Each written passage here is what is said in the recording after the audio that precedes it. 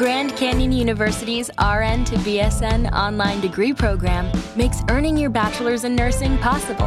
Balance online coursework with local in-person clinicals to position yourself for potential leadership opportunities in the time you have from wherever you are, leaving room for what matters. Achieve your goals with your personalized plan and team behind you. Find your purpose at Grand Canyon University. Visit gcu.edu.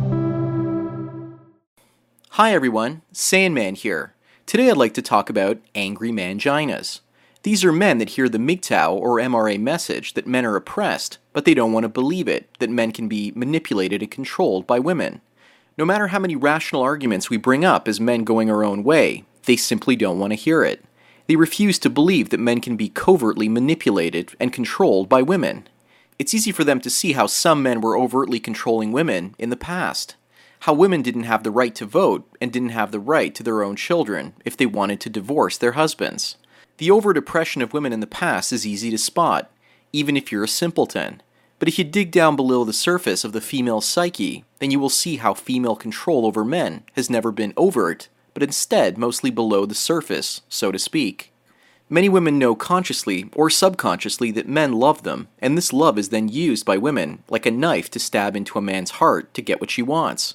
It's scientifically proven that men fall in love far quicker than women, and these emotions can easily be taken advantage of by a woman. Just walk down any street and women have the power of rejection at their fingertips. Often simply looking into a woman's direction and having her look away is a signal that she's not interested in you, and this rejection is often instantaneous. But I don't want to talk about the law of attraction or rejection here. I'm here to talk about manginas and male feminists. Why do they do it? Why do they sell out other men and then discredit us? You see, up until the early to middle part of last year, I was one of these guys, defending women, and I guess I took the lifelong motto of happy wife, happy life. Although I wasn't married, but after 10 years it sure felt that way. And I believed that women could do no wrong, and that there was always something wrong with me. And that if only I tried harder to become a better man and defend women when men criticized them, I could basically feel good about myself once again. But that wasn't the case. After many years, I felt like I was being used and emotionally pushed away by women. I thought the way to get closer to women was to do things for them. Once I realized I was a mangina, I got very angry. And I thought to myself, how could a woman with a nice smile, acting all polite, actually be a bad person? They often say that if a person makes you laugh, you simply can't hate them.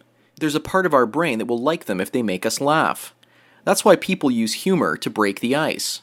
But many women often smile way too much, like it's welcoming, and that often disarms your sense of danger. You see, a woman smiling often boosts her own self-esteem, and if a person's smile is fake, but practiced enough to look real, there are truckloads of suckers willing to do things for that woman with a great smile. And many women practice the art of listening to men speak and pretending that they actually care about what he's talking about. Don't believe me? Well, how many times has a woman pointed out to you that you weren't listening to her? Your body language, posture, and tone of voice all changed when you weren't listening to her. Most men are terrible at hiding their lack of interest when a woman is talking. Now ask yourself, how many times have you consciously caught a woman pretending to be interested and listening to what you have to say, but eventually realized that she wasn't listening to you at all?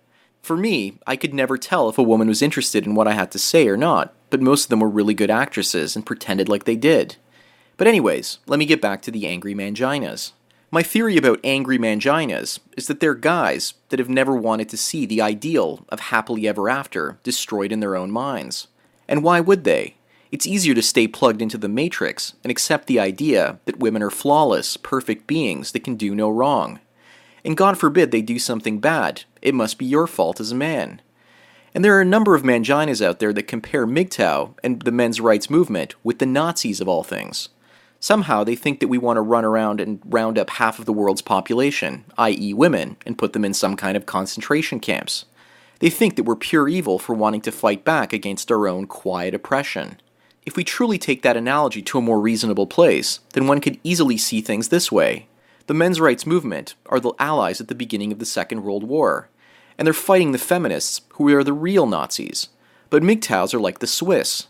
We are content to sit behind our own private little walls in our own neutral country and collect the gold and money of both sides, using that money to finance their cause.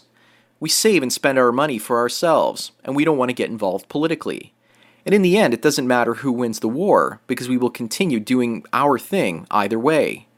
Many, but not all of the women fighting against feminism are like the Italians that switched sides halfway through the Second World War. They are turncoats to feminism because they see the writing on the wall.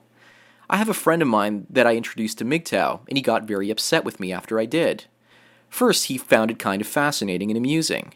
He listened to what I had to say. He agreed with some of it and thought that some of my observations were interesting and groundbreaking.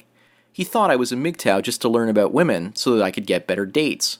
But then I told him, no, I actually believe this stuff. It's not just some useless information to consume over the weekends. It's actually helpful and shows me female nature for what it is. Then he got upset and said, how can you look at women with such disdain? You probably just had a really bad experience, and there are great women out there if you look for them. I told him that I believe that the great women out there are actually great actresses, and that they should be silently winning Academy Awards for their acting. Their sincerity is believable, and I find that many manginas and TFLers don't have enough experience with women to fully understand them. It's easy to understand a woman like Sailor Spoon, that girl that I was involved with. She's overt about trying to control you. It's the women that use covert techniques that are the most dangerous. They are the quiet ones, and the manginas base their arguments that MGTOWs and MRAs are wrong because of such quiet, passive women. My angry mangina friend lost respect for me the more I categorized female behavior and pointed it out to him. Then I got the same response I get from most manginas I've tried to explain MGTOW to. They say, you're like Adolf Hitler, calling for the end of women. And I don't know why it always seems to get to this point. Women have so effectively painted themselves as the victim class that almost everyone believes that women are victims and innocent and incapable of doing anything bad. But if they do something bad, it's more easily forgiven by the courts as well as our government. Women probably get shorter prison sentences because of social engineering. We are programmed to see women only as helpless victims and not the oppressors. And manginas are men that can't see past this point. A couple of days ago I was talking to a contractor and he thought I was married. And he told me about how he keeps his wife happy, and his cliched motto is, happy wife, happy life. I almost cringed at what he said, and then he continued by saying, you know what it's like being married, right? And I told him, actually I don't. You see, this guy's a young man in his mid-20s, and I told him, why does your happiness depend on the happiness of your wife? Does making her happy mean that she's not going to upset and ruin your day? Does living in fear of your wife, being angry at you, and taking out those negative emotions on you, dictate your happiness level? You aren't living your life. Married manginas like him don't live life in many cases. They're like occupied France during the Second World War. They're constantly afraid that the gynocentric Gestapo is going to ruin their day and make them feel guilt for not doing what they're being told to do. Part of becoming a true man is letting go of the old mangina self and letting it die. A mangina is a man that can't let that romantic ideal of love die inside of himself. He has to cling to it like a comfort blanket. Once you understand it, then you effectively reach the next level of enlightenment. Manginas and male feminists are like caterpillars that refuse to turn into butterflies. They simply get fatter and fatter, sitting on tree branches until the branch crashes to the ground. Many are so desperate for female attention that they literally worship women and basically couldn't bear to live a life without the dream of having a woman in theirs. And it's usually single men that are manginas and male feminists. I rarely see married men defend women in such ways. Manginas are like extremely religious zealots. When they hear about men going their own way, they often hate us because it's like we don't worship the God that they worship, and we're basically the atheists. It's the same hatred I get when I tell people that I'm not religious. Manginas believe in women, just like Christians believe in a bearded guy in the clouds wearing a white robe and sandals. The only difference is the object of their worship, the woman, is here on earth, making her a real faith religion. I used to be a Christian as well as a mangina in the past, so I know where they're coming from. Taking away someone's faith is often a terrible shock. For many manginas, the hope that a woman they will love will come into their lives is often a crutch, and they can't imagine life without that crutch. What allows me to see women so well is that I've spent 20 years becoming a socially complex being and being in relationships. Going to therapy and listening to women's problems in group therapy and working with hundreds of other women in my life has also set me up to know that what I know. I really worshipped women for many years, but got over that faith, and in some ways going my own way is my new faith. In the religion of the Mangina, the power goes to the woman, but in the MGTOW religion, the power goes to the free man. Manginas wouldn't know what to do with the power if they got it, and thus they get angry at MGTOWs because we've embraced our own power and our own self-esteem. And we don't get shamed by women when they try to shame us. Instead, we basically shut that stuff down immediately. And I don't believe that Manginas want to shut down the shaming language that's often directed at them by women. To be shamed by a woman for many of them is to be scolded by your God and given attention by your God. So any and all attention from the object of your worship is a magical thing. Anyways, that's all I've got to say about angry Mangina syndrome. Now, if someone can please let me know what happened to Vention MGTOW, it would be greatly appreciated. And I'm sure I'm not the only one that's worried about him after all of his MGTOW videos were pulled off of YouTube. Hopefully he didn't get into any trouble at work for posting his videos on YouTube. If anyone has any updates, they would be greatly appreciated. Anyways, that's all I've got to say for today. So thanks again for taking your daily dose of red pills. So enjoy the rest of your day, and cheers.